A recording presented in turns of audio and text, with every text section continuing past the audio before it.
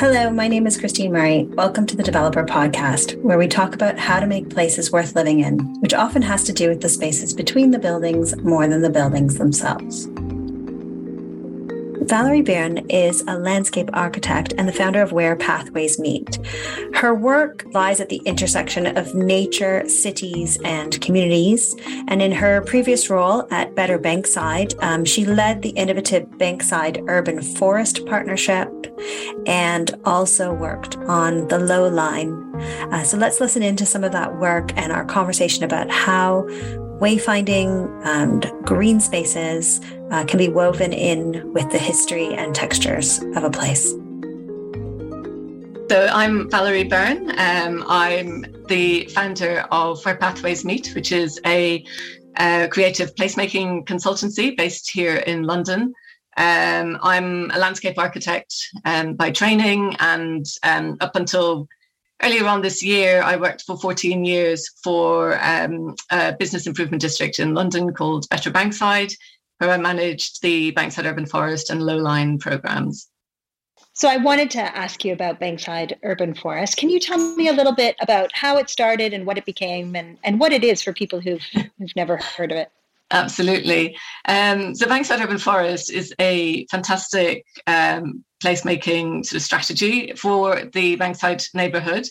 And for those who are perhaps unfamiliar with where Bankside is in London, it's the very sort of old historic neighbourhood directly across the river from the city of London and St. Paul's Cathedral. So it's kind of anchored by Tate Modern, Shakespeare's Globe and Borough Market and Southwark Cathedral, big sort of landmarks like that. And it's home to a very sort of diverse mix of commercial businesses, cultural attractions and institutions, and very rooted residential community. And since the Tate Modern opened back in 2000, and since Shakespeare's Globe and the Millennium Bridge were all sort of conceived and built in the late 90s, the area has undergone a huge amount of change and regeneration. There's been a huge amount of development in the area. And I think it's worth noting that as a neighbourhood in London, it's an incredibly old and historic piece of the city, and it's got really fascinating history. It still has its kind of medieval street pattern, so it's a very unique part of London, and has so many interesting qualities as a place. From its history of the industries and the people that live there, and it's how it's kind of changed even in the last sort of 20 years or so. So it's a really interesting part of London. And when the Tate opened, obviously, that brought a huge amount of footfall to the area, and Millennium Bridge and Shakespeare's Globe, all of these kind of big transformations started to bring sort of an influx of people, mostly along the riverside, along the Thames Path. And, that was fantastic. That sort of sparked a wave of kind of redevelopment of some major sites kind of just behind the riverside.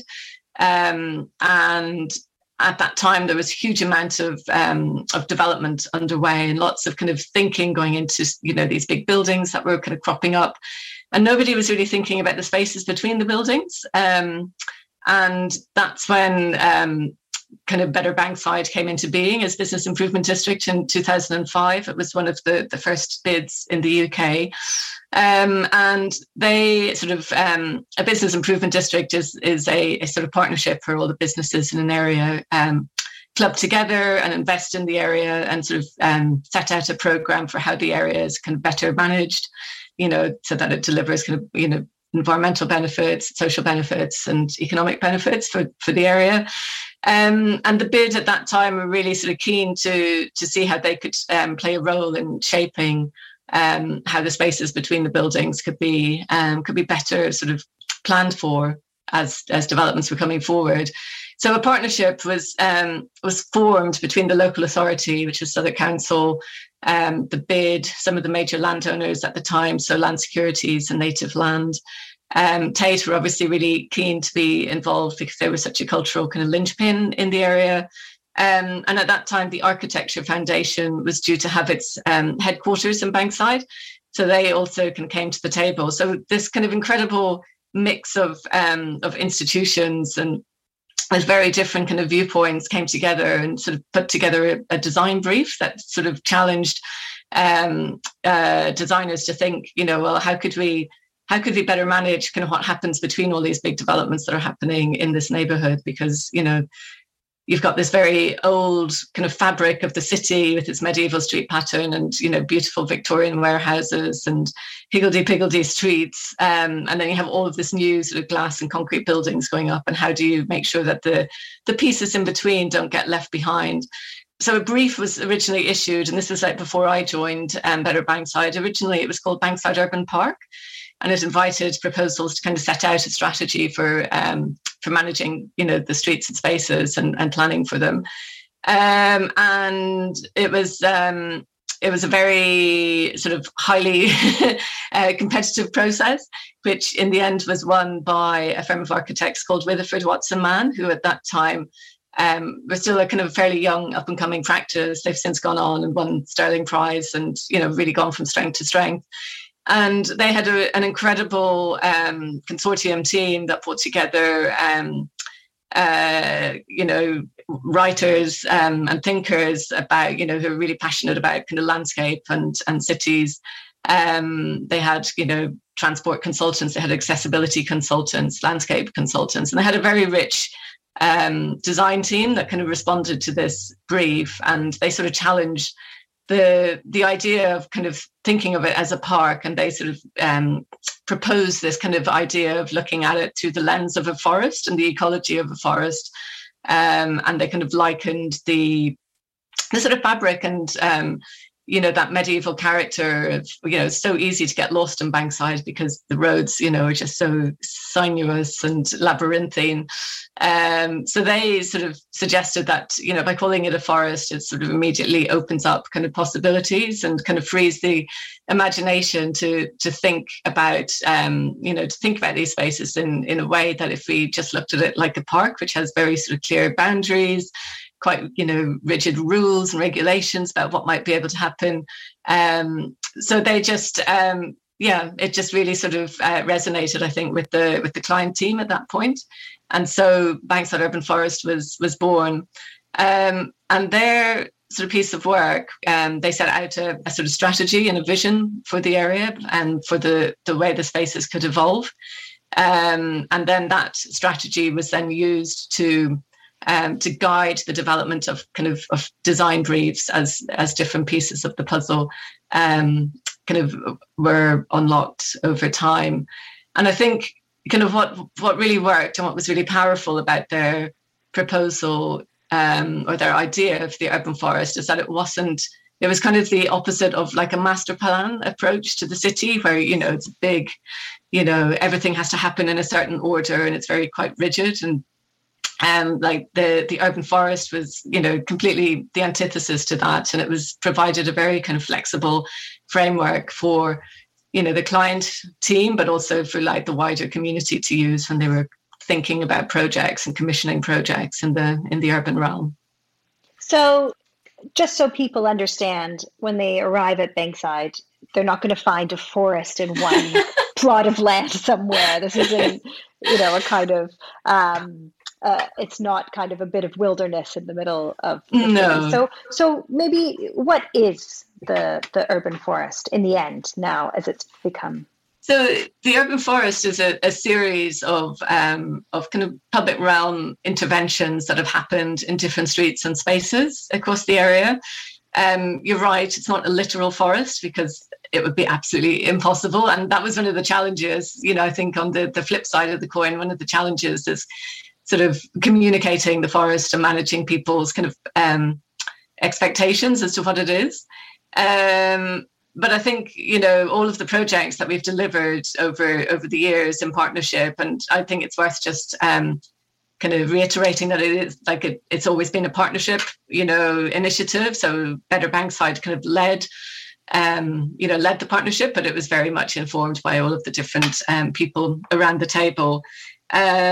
And it's absolutely had urban greening at its heart. So although it's not a literal urban forest, all the projects kind of combined have like delivered, hundreds of trees into the area, but they're kind of dispersed through streets and housing estates and things like that.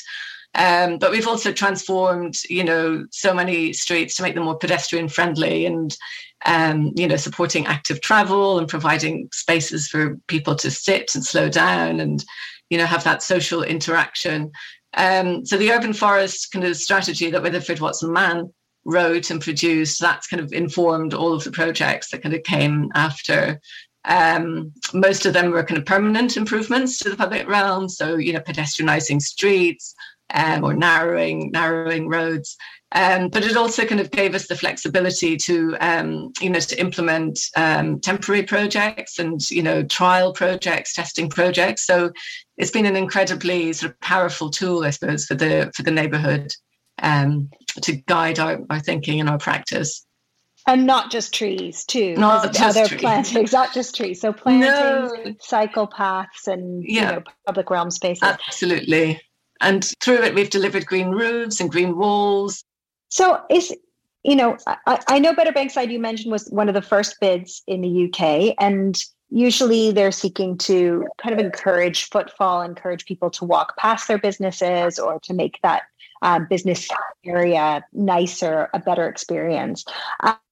Do you see them as being committed? Like, what is the perception of urban greening in that context and what it delivers for businesses in a given area? Yeah, well, certainly sort of my experience in Bankside, and more recently, actually, I've done a little bit of work over for the new business improvement district in Kensington, for like Kensington High Street. And urban greening is incredibly important for businesses. And it's been really interesting kind of working in those two very, very different contexts in London. And I think I think people definitely see the value that urban greening kind of contributes to an area, sort of, obviously environmentally, urban greening brings, a huge amount of environmental benefits. But I think people really sort of value the kind of added health and well-being sort of value of being kind of close to nature and being connected and having the opportunity to interact with nature.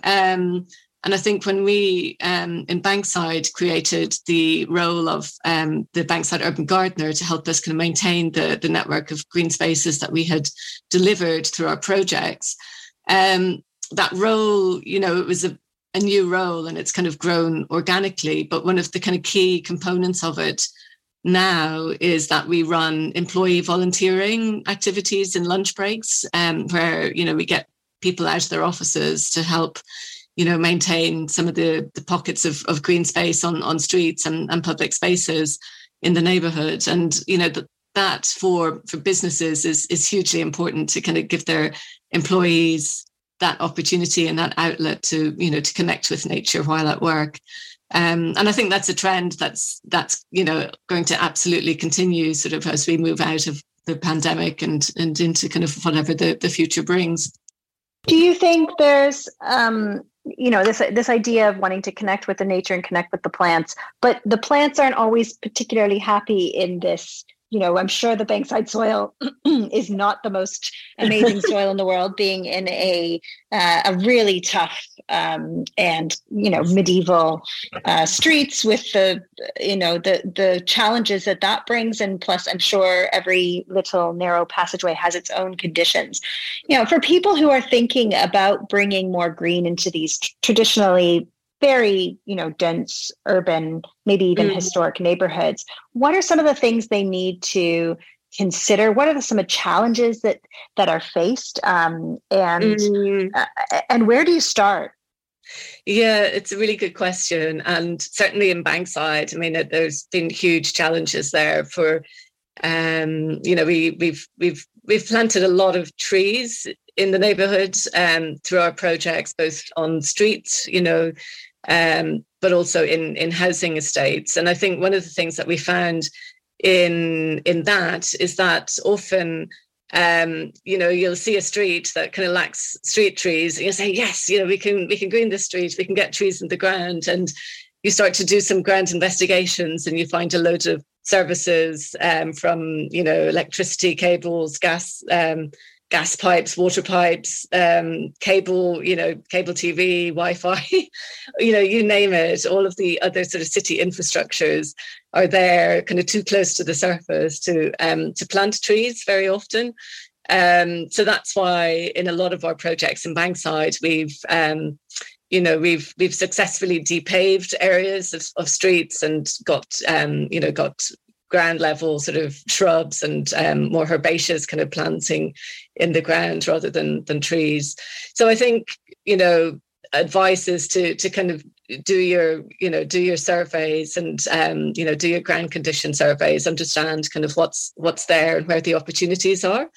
And find the professionals in your neighborhood, who work in that field. So your landscape architects, your ecologists, your engineers, who can advise you on, how best to realize the planting that you want to aim for. It seems very enlightened for a bid to have a landscape architect leading a project like this. Is that normal for bids to have a landscape architect or a resident landscape architect? I think we were definitely, our Better Bankside was definitely a pioneer. So, I joined in 2008, and that was when sort of the Bankside Urban Forest Strategy had been commissioned and had been written and launched. And I came on board to sort of pick that up and develop a programme of projects in partnership with the partners. And that's what I did for 14 years. And we worked on, an incredible rich mix of public realm projects. And so Better Bankside was definitely a pioneer in that field. And since then, I've been really impressed with how business improvement districts in London, particularly because, that's where I've lived and worked. So it's kind of what I'm most familiar with. But it's incredible how bids are now playing a more active role in shaping their neighbourhoods. And, I think just looking at the Strand or Aldridge over the river, where North Bank bid has been really instrumental in getting that sort of pedestrianisation of the Strand implemented with Westminster Council. Which is really exciting, to see bids kind of leading the way. And likewise, Baker Street, the two-way, NWEC are doing a huge amount in the West End. And, so a lot of the central London bids are really sort of upping their game now in this. And I think the other thing, I guess, is that, there's no kind of one size fits all. I think, every neighbourhood and every area is very distinct, very unique, has different, characteristics, different challenges, different drivers. So there's no kind of off the peg kind of, solution or approach, which is good. And I think as projects evolve, everybody's learning from what other people have done before and improving on that. So I think it's quite exciting how this whole kind of world of kind of placemaking in this context has evolved, in the years since Bankside Urban Forest originally sort of was conceived and launched. The other thing that's happened over the last few years is that emphasis on community engagement and community participation. Obviously, the businesses themselves are part of that community, but you mentioned this kind of, longstanding residential community in Bankside. Are there tensions between, the customer base, perhaps, which is, perhaps more tourist-led around there? That might be a misconception, and kind of resident need. Yeah, I think it's always been a sort of fine balancing act, I suppose, not, to keep all constituencies engaged and on board and enthused with what we have been working on.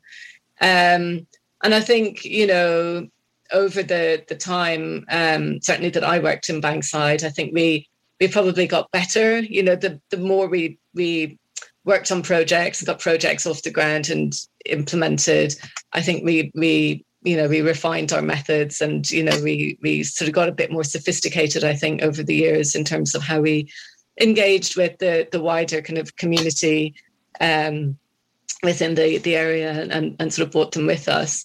And, I think the one of the big strengths, I think, for certainly for Bankside Urban Forest and Lowline, was that it was always a partnership. So it was never just one organisation, chomping at the bit to do projects. It was always a sort of a joint and shared endeavour, which I think really helped to kind of bring people with us as well. What does sophisticated community engagement or participation look like?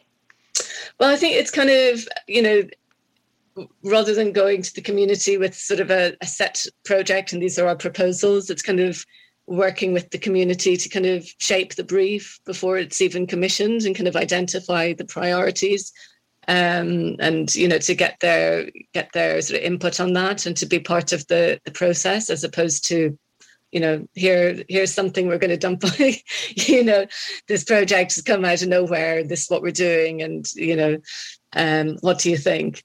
So I think we've kind of we kind of flipped, I suppose, the way we conceived and procured projects, I think, as time went on in Bankside. So it was a lot more involving the community earlier on, and I think that's kind of I think in terms of the wider kind of development context, I think developers are kind of beginning to see that as well, as a benefit to getting through sort of the planning process of kind of engaging communities like before they even go into planning. Seems to, or certainly in Bankside, became more of the norm over the years, which I thought was rather interesting. So tell me about Lowline. Where did that project come from? Did it spring out of Bankside Urban Forest, and what is it? Yeah, so it sort of did. The Lowline stemmed actually from a design or an ideas competition that the GLA and the Landscape Institute hosted back in 2012. And at that time, the High Line in New York had been open for a couple of years, and everybody was buzzing with excitement about how transformative it was. And so this ideas competition was held over the summer, I think, of 2012. And a local resident actually in Bankside, a guy called David Stevens, he is a retired architect, and he put in an idea into the competition for a project called the Low Line, which was very much focused on the railway viaducts, the Victorian amazing railway viaducts that crisscross Bankside. And really kind of characterize the neighborhood, because we have incredible brick, Victorian feat of engineering brick viaducts that crisscross the neighborhood, and physically sever the neighborhoods. And he saw the Low Line as an idea to start to kind of stitch together the different stretches of the railway viaduct where it's been blocked off to pedestrian access, and to start to kind of green up those little routes that run immediately adjacent to the railway arches along the ground.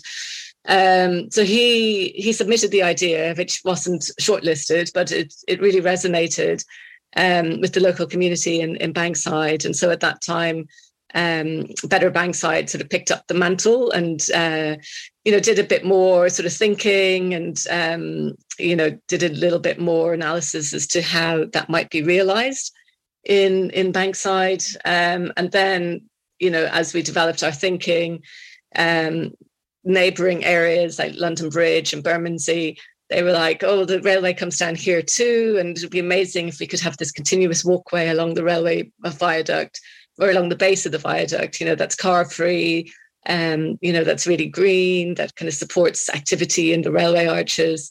So it kind of evolved over the years and culminated, or, more recently, in securing some good growth funding from the Mayor of London to implement some pilot projects. And we were also very fortunate to receive some funding from a philanthropic trust called the Lund Trust, and they were really interested in developing a sort of ecological strategy for the Low Line. So they gave us some funding to host an international design competition to develop that sort of green vision for the Low Line. So that was something that we delivered with REBA competitions about 2-3 years ago now. And that was won by a consortium led by PDP London, who were a fantastic architect-led team, but encompassed, environmental designers, landscape architects, ecologists. So it was another really, really rich multidisciplinary team, sort of rising to the challenge that the Lowline presented. Walking along the low line, it feels really effortless. It doesn't feel like an unnatural route to take. Is that how it started, or what works had to happen to kind of enable, that connectivity? I imagine just signposting must have been a really huge part of it, because it's the kind of neighborhood you do feel lost in. That's not so much the case anymore when you hit the low line. No, and I guess the viaduct is the kind of wayfinding. You follow the railway. I guess we often kind of compare the low line to kind of how the Thames Path in London sort of has evolved over the last 40, 50 years, where, if you went back to the 70s, you probably wouldn't have been able to walk continuously, along the river, down to Greenwich. And it took the vision of kind of, opening up this river walkway, and then sort of some of the regulatory tools of kind of planning to help realise the opening up of different stretches of the riverside. And I think the low line is very similar to that there are kind of physical blockages along the way that mean that you can't, follow it continuously. So it's going to take some time to unblock some of those physical impediments. But in the meantime, there are stretches that are very navigable and have like really interesting things happening along. And I think what the Lowline Partnership is trying to achieve is to, add to that already like rich infrastructure by, getting more greening into the route, so it becomes a more welcoming environment for people, but also for nature. And supports the economic activity in the railway arches that run alongside the route itself. Because if people have visited the High Line, that's of course very green, very planted along the way. The Low Line is totally not different. Like that. Yeah, no, absolutely. And it's again, more about that bricks, that engineering infrastructure. It feels much more. It feels much more of a celebration of that heritage. Absolutely. No, it's an incredible structure. And it's so a lot of it is so under-celebrated. But actually, having said that, in Bankside and Waterloo and Vauxhall, sort of back in the early noughties, an organisation called Cross River Partnership had a programme called Light at the End of the Tunnel, which worked, which was a fantastic initiative that focused on the roads that kind of go under the arches. So like, the streets that, take in different arches, where they teamed up lighting designers and artists with different sites. And so they were able to kind of improve the kind of safety and security of, walking, across the viaduct and under arches. So there've been some really, really great kind of lighting installations installed on some of these spaces over the years. And that was done kind of prior to the low line being a sort of fixed idea. So there's always been sort of thinking about how can the viaduct be made, kind of curated, I suppose, a bit more and celebrated a bit more. These projects are both incremental. They seem to kind of, a little bit happens here, a little bit happens there. What are the advantages of that approach to development? Is it just kind of a necessary evil, or are there advantages to something that rolls out over time? Oh, no, I definitely think there's advantages to something that rolls out over time. I think it's far more flexible. You can be, much more sort of, site specific and more targeted in your investment. It all doesn't have to happen at once. So if you don't have one piece of the puzzle, just stop the whole vision. You can be much more sort of nimble in applying for funding and shaping projects. Like for me, the incremental nature was so fundamental to the success of that approach. And And again, it kind of goes back to the kind of master plan, that it's, you know, it's not a sort of a master plan for the area that says, oh, you have to do it in this sequence and, you know, you need X amount of money to make it happen. This was just far more nimble and flexible, and different people could, you know, contribute in different ways, be that through their own sort of projects and ideas or investment or, you know, it was just far more richer, I think, being an incremental process than a big set piece. The micro plan. I like it. But both projects have, I mean, maybe it's because the context of this neighborhood, which has so much art and culture now or since 2000, but also before and historically, there is a kind of an art and culture element to the Lowline. Do you want to talk a little bit about the art strategy?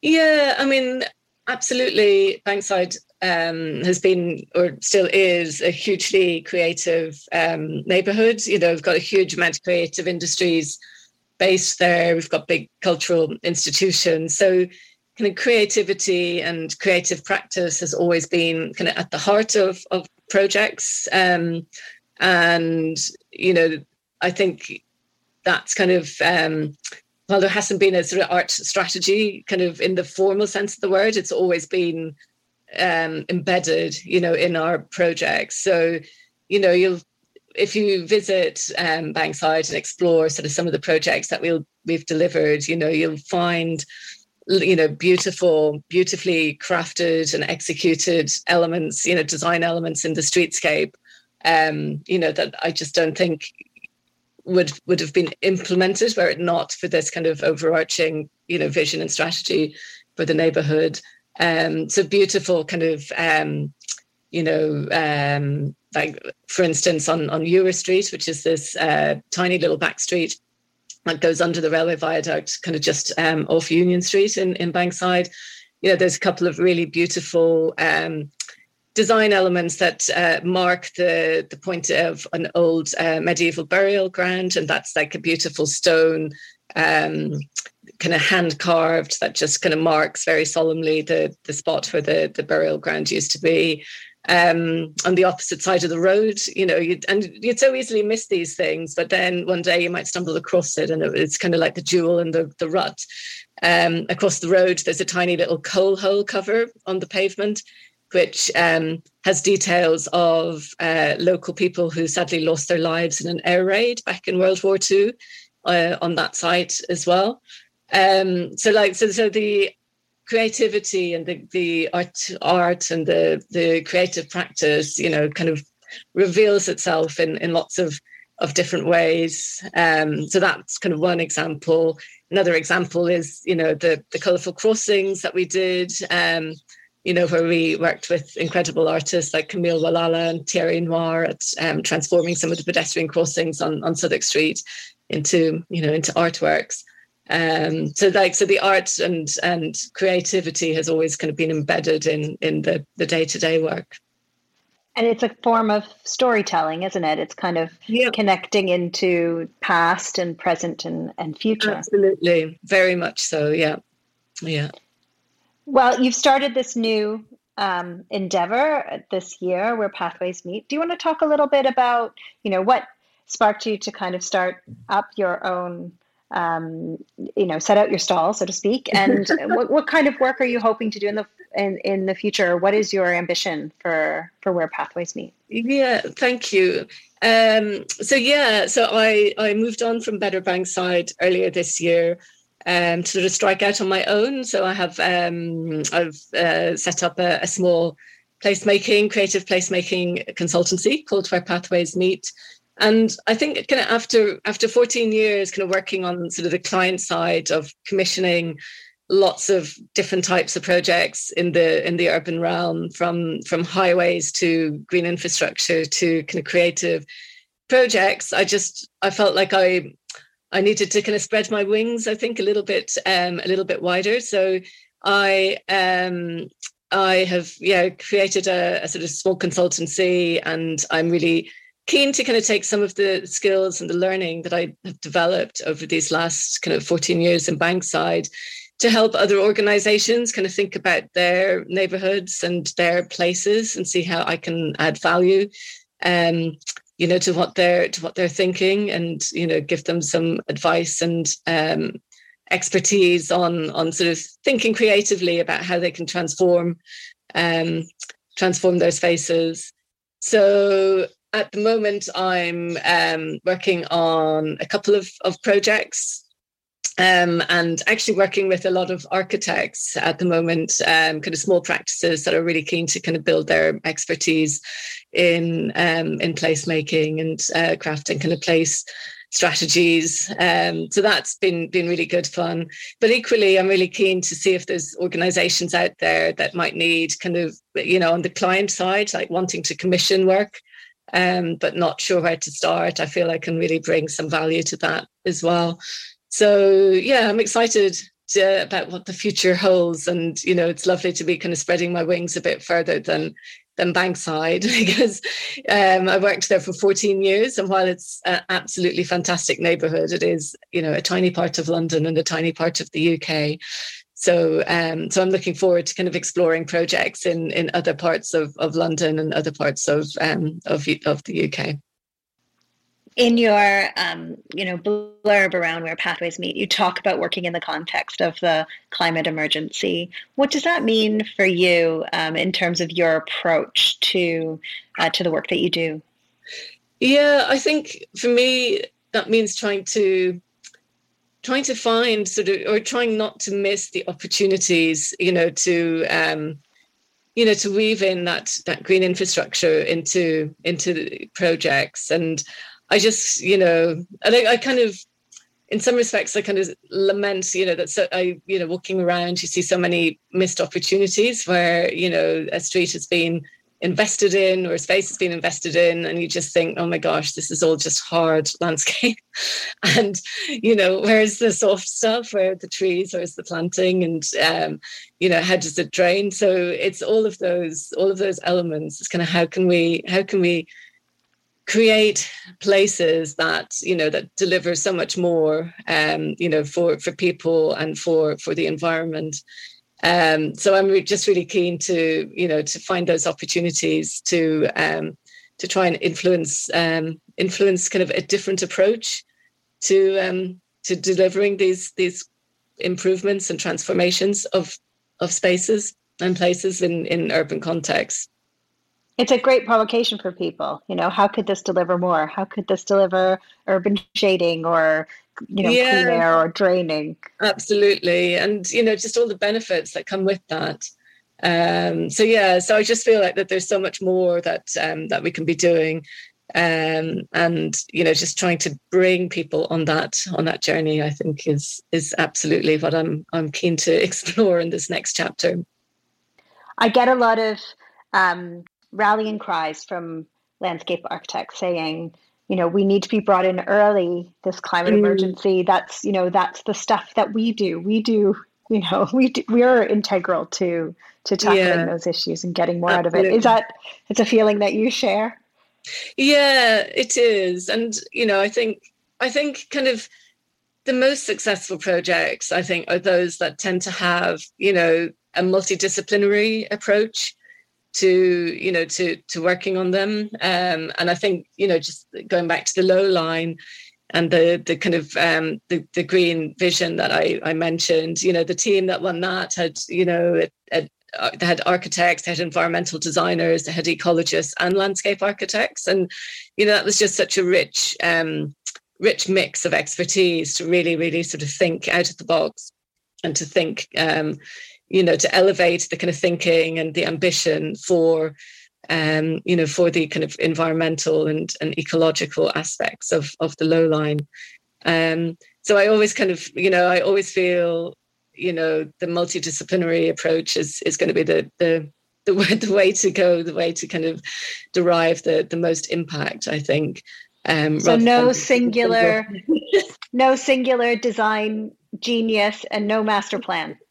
Yeah, I think, you just need that. You need that collaboration, that creative collaboration, to really help tackle some of the fundamental issues that we're facing. Val, that just leaves me to thank you so much for talking to me today. Thanks so much, Christine. It was a pleasure.